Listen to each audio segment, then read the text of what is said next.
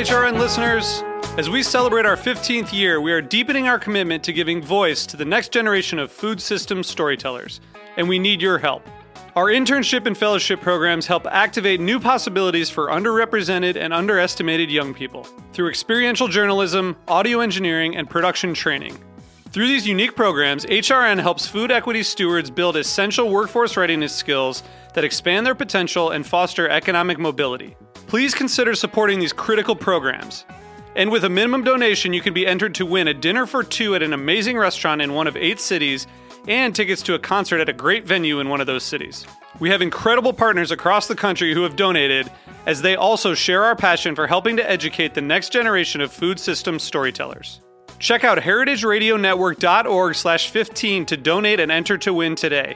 That's heritageradionetwork.org/15 to donate and enter to win today. And make sure you donate before March 31st. Thank you.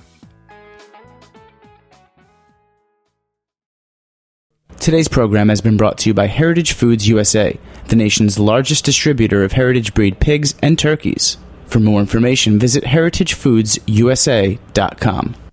You're listening to Heritage Radio Network, broadcasting live from Bushwick, Brooklyn. If you like this program, visit heritageradionetwork.org for thousands more.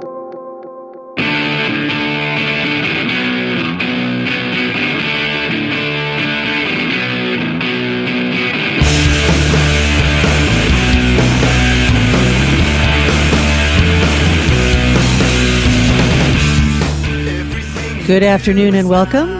This is What Doesn't Kill You, Food Industry Insights with me, your host, Katie Kiefer. Today I'm going to be talking with the author Paul Greenberg about a recently published article that came out in the American Prospect and at the Food and Environmental Reporting Network in May. And for those of you who aren't familiar with Paul's work, he is the author of the James Beard Award-winning New York Times bestseller, For Fish, The Future of the Last Wild Food. He is also a regular contributor to the Times, the National Geographic, GQ, the Times of London, Vogue, and he lectures on seafood and the environment around the country. He is currently a fellow with the Blue Ocean Institute, and in April, he became the writer-in-residence of New York's South Street Seaport Museum. His next book, The Fish Next Door, great title, Paul, a book about how we lost and how we might regain American local seafood. That'll be published by the Penguin Press, I guess sometime in the next year, right? And you can learn more about Paul by going to FERN, F-E-R-N, the Food and Environmental Reporting Network. So, Paul, you published this great article called A River Runs Through It this past May, and I've been chasing you ever since. Yeah, well, the river runs through it, and you keep on running. Yeah, exactly. You've had a busy summer. Yeah. By the way, thank you so much for joining me today, and may I say again how much I admired that piece. I mean, it was just so thorough and so beautifully researched and gorgeously written. It was just a pleasure. It was literally a page turner, I got to tell you. No, it was really great. I mean, I read For Fish, which I loved also, but it was just like in terms of really getting down to some nitty-gritty history on how the Mississippi River is connected as a major artery in our country, really was fascinating. So your article is about the dead zone in the Gulf, and I think most people think of that as a result of the British petroleum spill, the Deepwater Horizon accident a couple of years ago. But that's not actually what it's all about. So why don't you give us a timeline of what is happening in the dead zone and why it's happening? Yeah, well, I mean, I think any association of the dead zone with the Gulf oil spill is kind of like linguistic mission creep or something. Yeah. Because the actual naming of the dead zone precedes that by several decades. What the dead zone is a patch of very oxygen-poor water that forms around the mouth of the Mississippi and in the Gulf of Mexico now on a yearly basis. And it ranges in size, depends on water flow, but I think last year was about the size of the state of Connecticut. Good Lord. And it's been as big as New Jersey. It seems to be kind of creeping up, and it's a major ecological issue. It is indeed. So why don't you describe exactly what happens at a dead zone? So it's a big area where there's no oxygen, and what's the impact on the environment of that? How much it affects wildlife? It affects seafood? What's going on? Well, so first of all, what is it formed by? Oxygen is, obviously key to marine life as it is to all life. And what happens is in the springtime, when you get a big rush of water down the Mississippi, it brings a lot of nutrients from agricultural lands upstream. You get a lot of nitrogen and phosphorus that go into the water. Primarily in the Gulf, it's nitrogen that's the problem. What that does is it's a fertilizer. So it fertilizes the blooming of algae. The algae die, and when they die, they're consumed by bacteria, which consumes oxygen. And so what you end up with is a very oxygen-poor area that, basically things can't live in. So, if you do that over the size of the state of Connecticut and some of what should be some of the most fertile grounds and fishing grounds in the United States, you can imagine that that's a serious impact on our food system. Absolutely, and a serious impact on the livelihood of all those people who rely on marine life to make a living down in the Gulf. Yep. So now you're talking about nutrients, and to me it's almost counterintuitive to call them nutrients because actually they're poisons. Right. And nitrogen, of course, became a popular fertilizer in the wake of World War II. I don't think you mentioned this, but they discovered that all those bomb-making capacities, largely composed of nitrogen, could be used for fertilizer. So that's right. It's called the Haber-Bosch process, and it's a chemical means of doing what things like legumes do in nature, and that is to fix gaseous nitrogen into a form that can then be absorbed by plants. Right. And I think I read in a recent article that if it weren't for the Haber-Bosch process, I think something like a third to a half of us, or maybe even three-quarters of us, wouldn't be able to exist. It's the fixing of nitrogen was a key thing that allowed humans to expand their population because we had that much more food. Right. But, in nature, you can always have too much of a good thing. Nitrogen is great if it stays on the farm, but because of the way we, work our fields, particularly in the modern era, that nitrogen isn't staying on the farm, and that's the whole problem. So when in the beginning of the article, you're at the headwaters of the Mississippi River way up north. It's Minnesota. Right. And so you describe, how the runoff from those fields is going into little rivers and tributaries, and then they're all feeding into the Mississippi. Right. But there have been in the past programs that were meant to sort of remediate that, like the Conservation Reserve Program and the Wetlands Reserve. That's right. What happened? Like, why are they no longer really effective? Is it because of the volume, or? The main thing is corn. Michael Pollan long ago told us, keep your eye on corn. The price of corn has just really surged over the last 10 years. Right. And what it's causing is basically what these reserve programs do is that they pay farmers not to farm in marginal land, streamside area, that kind of thing, to keep it in wetlands. But at a certain point, corn became more valuable than the government could reimburse you for not farming it. In other words, once upon a time, it was kind of a boon for farmers because they could say, wow, I don't want to work this really difficult land. The government doesn't want me to work this difficult land. I'm getting some money not to work it. But now corn, because we have a huge export market in corn, largely going to Asia, now it's worth it to farm those lands. And once you start farming them, then you're going to get all this runoff, and that's what causes the nitrogen and the phosphorus to get into the water in the first place. I'm going to just throw something out there that I hadn't thought about until just now. But with the advent of our GMO corn, don't they use? Isn't the whole point of that is to use less fertilizer? Are you finding that it's the same amount of fertilizer, even though corn is largely a GMO crop now? Conceivably that's probably true, but you also are growing much more corn.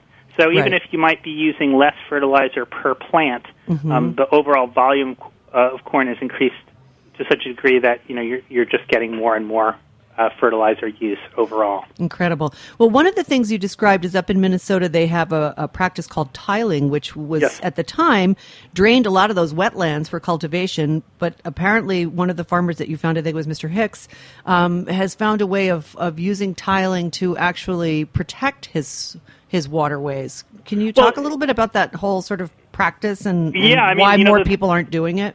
I have to say, well, first of all, just to take a step back and look at tiling itself, next time, any of you listening fly over the Midwest and you see, that huge expanse of, patchwork fields that we're used to seeing, imagine that beneath that is the world's biggest plumbing system.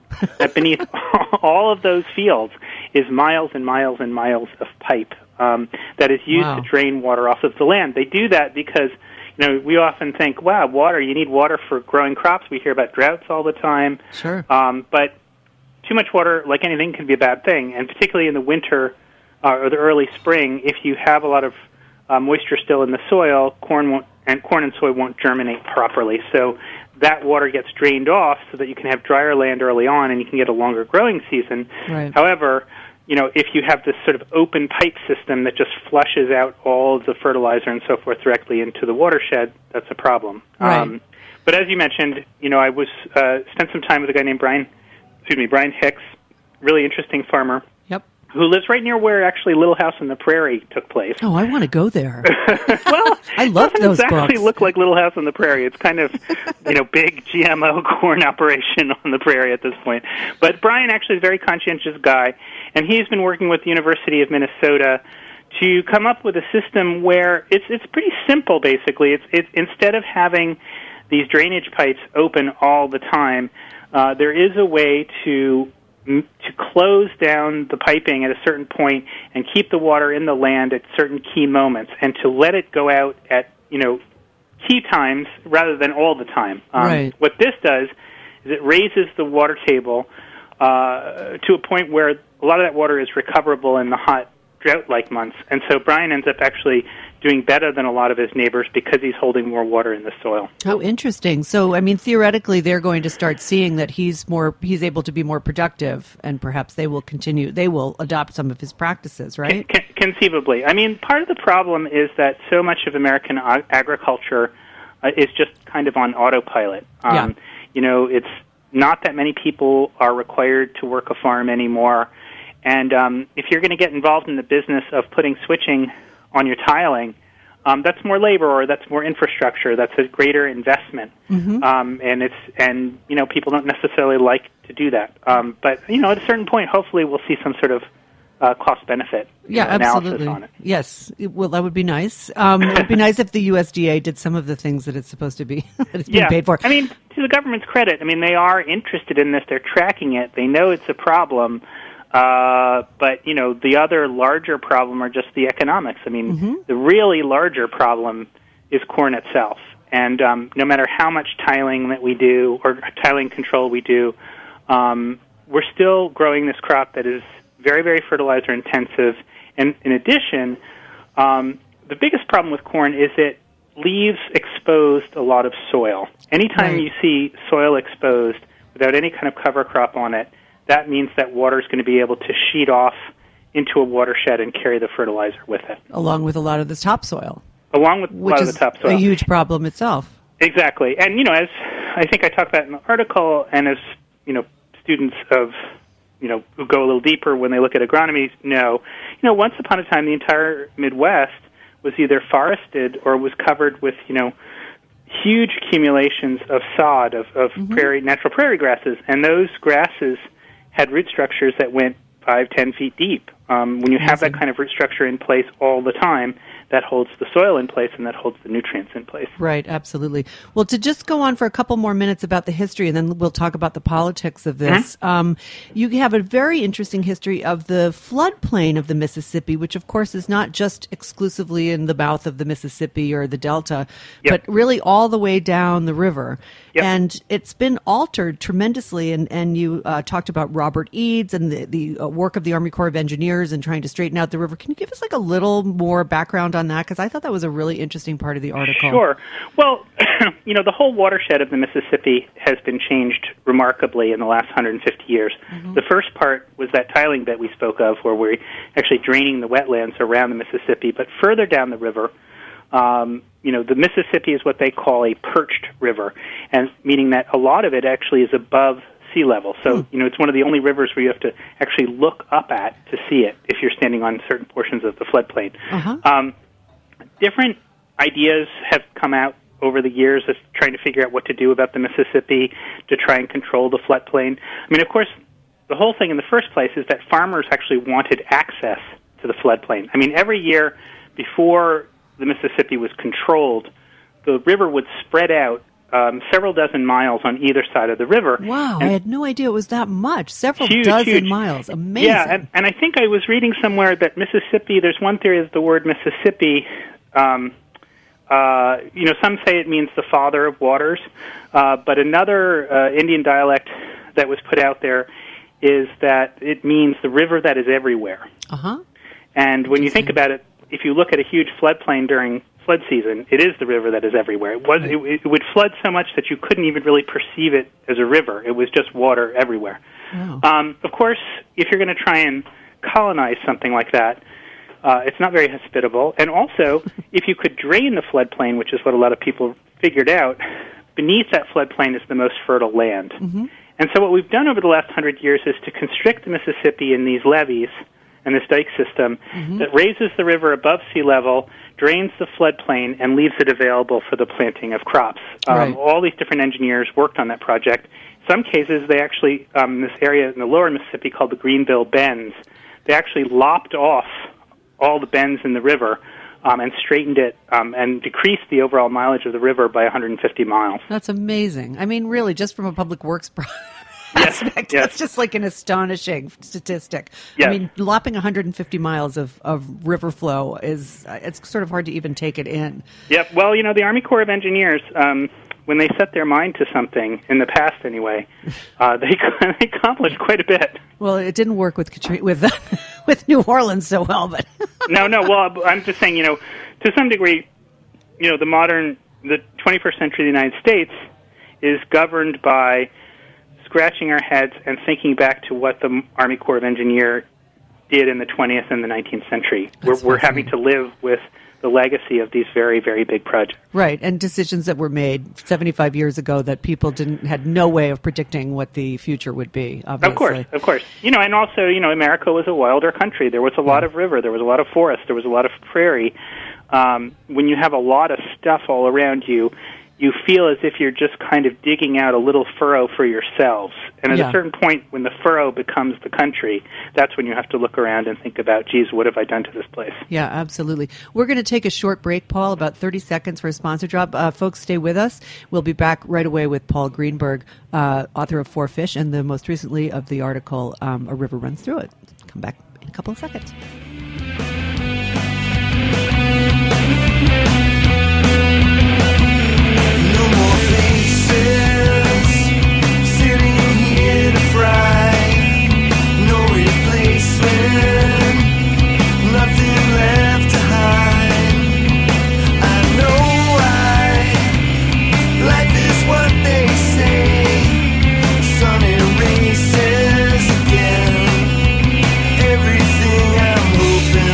You're listening to Dead Stars on the heritageradionetwork.org.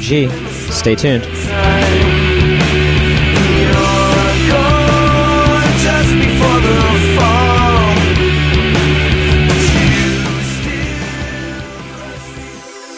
The following is an actor reading an actual customer email from Heritage Foods USA. My family and I enjoyed the Heritage turkey. It was far superior to the regular mass-produced turkeys in terms of flavor and texture. Absolutely delicious and worth the difference in price. We will never go back to the regular turkeys. It made our holidays more enjoyable. Thank you, Heritage Foods USA. Heritage Foods USA hopes you had a great holiday season. For more specials on pork, beef, and other meats, visit www.heritagefoodsusa.com. And we are back with What Doesn't Kill You, Food Industry Insights. I'm your host, Katie Kiefer, and on the phone with me today is Paul Greenberg, the author of Four Fish, and most recently an article that ran in the American Prospect in May, as well as the Food and Environmental Reporting Network, called A River Runs Through It. And we're talking about the dead zone in the Gulf and how the Mississippi River has been altered and how our agricultural practices are creating these unexpected and unfortunate results. So you go on in your article to talk about a conversation you had with Secretary Vilsack, and he suggested that voluntary participation in reclamation projects, such as the one that we talked about in the earlier segment with Mr. Hicks, and then there are other farmers that you spoke with who have other more ingenious methods of kind of trying to fix the problems. But, his attitude is that it should be voluntary. It shouldn't be mandated. And that just reminds me of the FDA offering voluntary guidelines for controlling antibiotic use in the livestock sector. So what was the rest of that conversation, and why do you think he's so, so sweet about not making people do what they need to do? Well, you have to first of all think about where Vilsack is from and Mr. what Corn. he represents. Yes. He's from the Midwest. I think Iowa. He's still a possible presidential candidate, and farmers have long memories. So, you don't have to win too many votes to win Iowa, so certainly he's not going to go and shove a bunch of federal regulation down a bunch of Iowa farmers' throats. So that's one thing. But the other thing, the elephant in the room in all of this is the Chesapeake Bay. The Chesapeake Bay, just like the Gulf of Mexico, has a dead zone problem, has a nutrient loading problem. But recently, they actually have mandated what's called a TMDL, a total maximum daily load of nutrients like nitrogen into the Chesapeake Bay. And that's the law. Like, there is now official, limits on the amount of nutrients that can go into the bay. Right. And it's caused a lot of consternation, a lot of fights, very, very contentious issue. And I think, there are organizations out there who would like to see a TMDL for the Gulf of Mexico, for the Mississippi Delta, which is, orders of magnitude. I was just going to say, how are you ever going to regulate that when you're talking about the entire length of the Mississippi River, essentially? Tricky. Yeah, tricky. It's hard to regulate the Chesapeake Bay. It's very, very, very tricky. That said, some things have been regulated. We have managed to get DDT out of our food system, more or less. We have managed to do it in certain cases, but in the case of fertilizer versus, say, DDT, it's an essential thing, some would argue, for the growing of food. So how you get that out, how you reduce that is a hard thing to. It's a hard sell. It's a very, very. It's a hard problem. Well, absolutely. It's totally parallel to the antibiotic issue, because what you're saying is, you need to do this. We want you to do this. We don't want to shove the guidelines down your throat. But at the same time, you're telling guys that they have to, just like the farmers don't want to lose the margin they get from the extra growth that antibiotics give in a prophylactic situation. The tiling that we just talked about, that costs money. These guys have to actually invest their own money. The government isn't offering financial aid in the farm bill to remediate the water system. So it's like you said, it's an incredibly hard sell. And I have to say, I think that, Vilsack has been really weak on this stuff. I don't see that he's really done a whole lot in his now 6 years in office as the, head of the USDA. It's just, I think he reflects the Department of Agriculture. It's just not happening. I think he reflects a kind of Obama-esque attitude towards things, in that, how Obama about the energy policy, all of the above. Remember that statement where he said, let's have local drilling, let's have foreign drilling, let's have it all. And Vilsack, in my conversation with him, was very much in that vein of like, we need to use everything to try and solve this problem. And if you do everything, then nobody gets particularly blamed. And I think that is indicative of what's going on at USDA, and it's also indicative of what's going on with the Obama administration. I think that's a good extrapolation. You went on to say in the article, and I'll quote this, what the department, meaning the Agriculture Department, seems concerned with is a complicated dance with other regulatory bodies, particularly the Environmental Protection Agency, to avoid telling the politically important constituency of swing state Midwestern farmers what to do. I'm wondering if you ran across any documents from the EPA that bear on this issue, and who are the other agencies that have a say in these kind of land management practices? Is it really just up to USDA and the EPA? Well, there's a patchwork of administrators up and down the Mississippi, the Fish and Wildlife Agency, different players, different municipalities, state-run things. That's why that's what these things are so complicated, because there are so many overlapping issues. But the situation is that the EPA is in charge of the overall water quality of the Mississippi. And so, they technically should be, keeping an eye on USDA and keeping an eye on the nutrient load that's going into the water. But again, if EPA gets into the position of having to, go after USDA, nobody wants that to happen. So it's, I do want that to happen, actually. I think that sounds good. And I'm surprised at how scared they are, if you know what I mean, like of having sort of intramural conflict between the two departments. Yeah. And in fact, a couple of nonprofit organizations have gone so far as to propose suing the EPA because EPA is not doing the enforcement that they should be doing. But then that begs the question of, like, how do you pay for that? I mean, we can't pay for the enforcement of, again, to go back to the antibiotic analogy, we can't pay to enforce that. So how are we going to pay to enforce any kind of water quality issues? I mean, I had a guest from Food and Water Watch on recently who told me that we don't even know how many CAFOs there are in this country. Right. Like they don't even have the basic information on how many farms are doing what and where. It's like, it's pretty sketchy.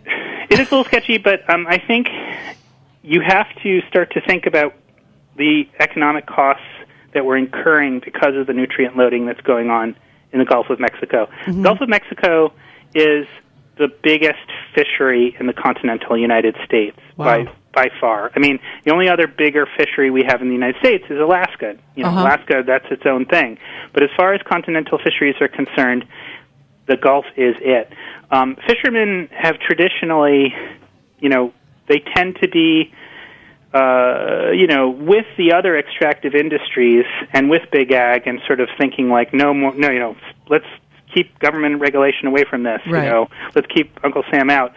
And this is to some degree an argument I'm making in my next book, which is that fishing potentially, if it's done right, has this potential to be a sort of economic guard dog of the ocean. If people are getting real value from the ocean, and they are finding that value is being decreased by an opposing industry, then they will fight for their money. Right. So I think that is a kind of a key circle that has to be closed. So I would hope that we could see a more assertive fishing sector trying to put the screws on big ag and understand that this is, trying to get good nutrition into the mouths of Americans. And if they can't get it through corn and wheat, we certainly can get it through fish. Well, what we do get through corn and wheat is giant exports and lots of money that gets paid into this country's coffers by outside by outside buyers, and that have nothing to do with getting food on the table of Americans. And and I think what you're saying is, like, we're setting up a situation, or we have already set up a situation in which commercial fishing is pitted against these massive corporations. And as far as I know, fishing has never been, shall we say, fishermen do not represent a cohesive voice. Not yet. And there's not yet. so but, much look conflict. At what we've done to ourselves. I mean, 91% of all the seafood Americans consume is from abroad. Yes, exactly. So, you have to think, wow, geez, if the Louisiana marsh is falling apart and we've lost 50% of the biggest marsh in the continental in North America, as a result of big ag, as a result of the oil industry, if we've lost 50% of the marsh, and salt marsh is responsible for 75% of the commercial seafood production in this country, what does that say about the seafood we've lost? Yeah. But it says volumes about the fact that the seafood industry is light years behind big ag in terms of scoring big contracts and making themselves as powerful a lobbying agency as, say, the National Corn Growers Association. That's right. I often say that, there was somebody who did a linguistic analysis of Europe, and they said that they found that the Basque were, genetically and linguistically so different from the rest of Europe that they must have been the remnant hunter-gatherers of Europe that were then conquered by the seed and sowers of the Indo-European invasions of thousands of years ago. I often think that the people who have the fishing gene, and I'm one of them, tend to be a little retrograde in their ability to, make social organization. They're fishing for a reason, in the sense that they don't really deal very well with the larger world, and they suffer as a result of it. They do. But if seafood and fishing is going to survive in the next century, they're going to have to be a much more cohesive force and try to band together. I mean, the thing that I get frustrated with fishing is that, they spend so much time fighting environmentalists about, regulation and not killing sea turtles and so forth, when really the people who are really taking their bread and butter are the people that are, ruining salt marshes, the people who are doing offshore oil exploration. Right. That's what's really dealing them the bigger blow. Yeah, I think that's fascinating. Let's schedule another time to talk about that, because I've done, I come from a fishing community. I'm from Rhode Island, and I've seen what happened to my local, economy in Rhode Island, where people are going out of business daily. I mean, we lost so much of the fishing industry, and it had such such an incredibly serious impact on quality of life there. Yep. And even now, like the shellfish growers are banding together, but even now there's like you talk to one fisherman after another, and they each have diametrically opposing views of how the fisheries should be managed, whether it should be the catch shares or whether it should be the Derby Day or what. It's like crazy, these guys. They're really, it's a real cutthroat kind of thing. I mean, and there is no two guys are going to say the same thing. It's very interesting to me that they can't quite see what you're saying, which is the big picture, which is where is your real battle here? It's not with catch shares and the New England, Fisheries Council. Absolutely. I mean, an Alaska fisherman once said to me, why do we have abundant fisheries in Alaska? Well, we have unimpeded rivers, we have big salt marshes, we have very little industry. You can't, if you have that, you're going to have abundant oil fisheries. Mm-hmm. Anyway, I loved your point because we unfortunately have to wrap this up. It's already 1:30. This is the fastest half hour in radio today. But I loved your point about how the land ag is killing the seafood business. So do we have like any sense of, you mentioned that we'd lost 50% of the Gulf fisheries? No, we've lost 50% of the salt marsh of Louisiana. Of the salt marsh, I see. And what an impact that has on our food producing capacities. Yes. And who in Congress, we'll just wrap up with this question, who in Congress is working with fisheries management to try to stand up to large agricultural concerns, or is that still in the future? I would say it's probably a future project. I mean, I think, NOAA and National Marine Fisheries Service, within NOAA, they try to make this point about salt marshes, and I'm certainly going to make it in this forthcoming book I have. Right. You have to, this is just a key point, but I think, when the average American hears the word salt marsh conservation, you can literally see the glaze forming. I was just going to say the eyes roll back into the head. But it's key. I mean, it's really, really key. And, big ag is destroying our salt marshes, oil is destroying our salt marshes, real estate development is destroying our salt marshes, and so that's really what we got to hold on to in the next century. Well, that's something to think about when you go to the polls and listen to what people are saying, because you want them to start talking about standing up to big ag. So, Paul Greenberg, promote yourself now. You're You've been a great guest. You deserve to promote. Oh, well, thank you. Well, actually, when's your new book coming out? My book, the new book, has changed its title since we last. Since you probably read the PR. Yes. But it's actually going to be called American Catch: The Fight for Our Local Seafood. Excellent. And that comes out in June, and I'll continue to write. And you'll research. be coming back for that. Yes, I hope so. I would love to promote that for you. Yeah, it's a busy year ahead. Do you have any speaking engagements coming up? I'm doing a southern swing through the southeast. Oh, I'm going to see you there. I'm going to that Chefs Collaborative thing. Oh, yeah. So I'll be at Charleston at Chefs Collaborative. Then I'm doing a tour, a couple of talks at Duke and UNC and William and Mary. And we're actually going to do, Andrea Ruzig is a good friend of mine, who's a great very chef. Nice woman, yep. We're going to do a sort of a shrimp off where we're going to talk about shrimp and cook a lot of shrimp and talk about the ins and outs of shrimp aquaculture. So that's probably the next biggest thing on my agenda right now. Fantastic. And you have a website people can visit for more information? Yeah, they can go to, my earlier book, Four Fish, they can go to fourfish.org. Okay, great. Paul, thank you so much for taking a half hour out of your day today, or rather 32 minutes to be precise. I really appreciate it. No, this has been a great conversation. I'd love to have you back anytime you want. Thanks very much, Katie. Take care. Thank you. And thanks to my sponsor and my engineer, and I'll see you next week with another very interesting program. I promise. Take care, folks. Have a good week.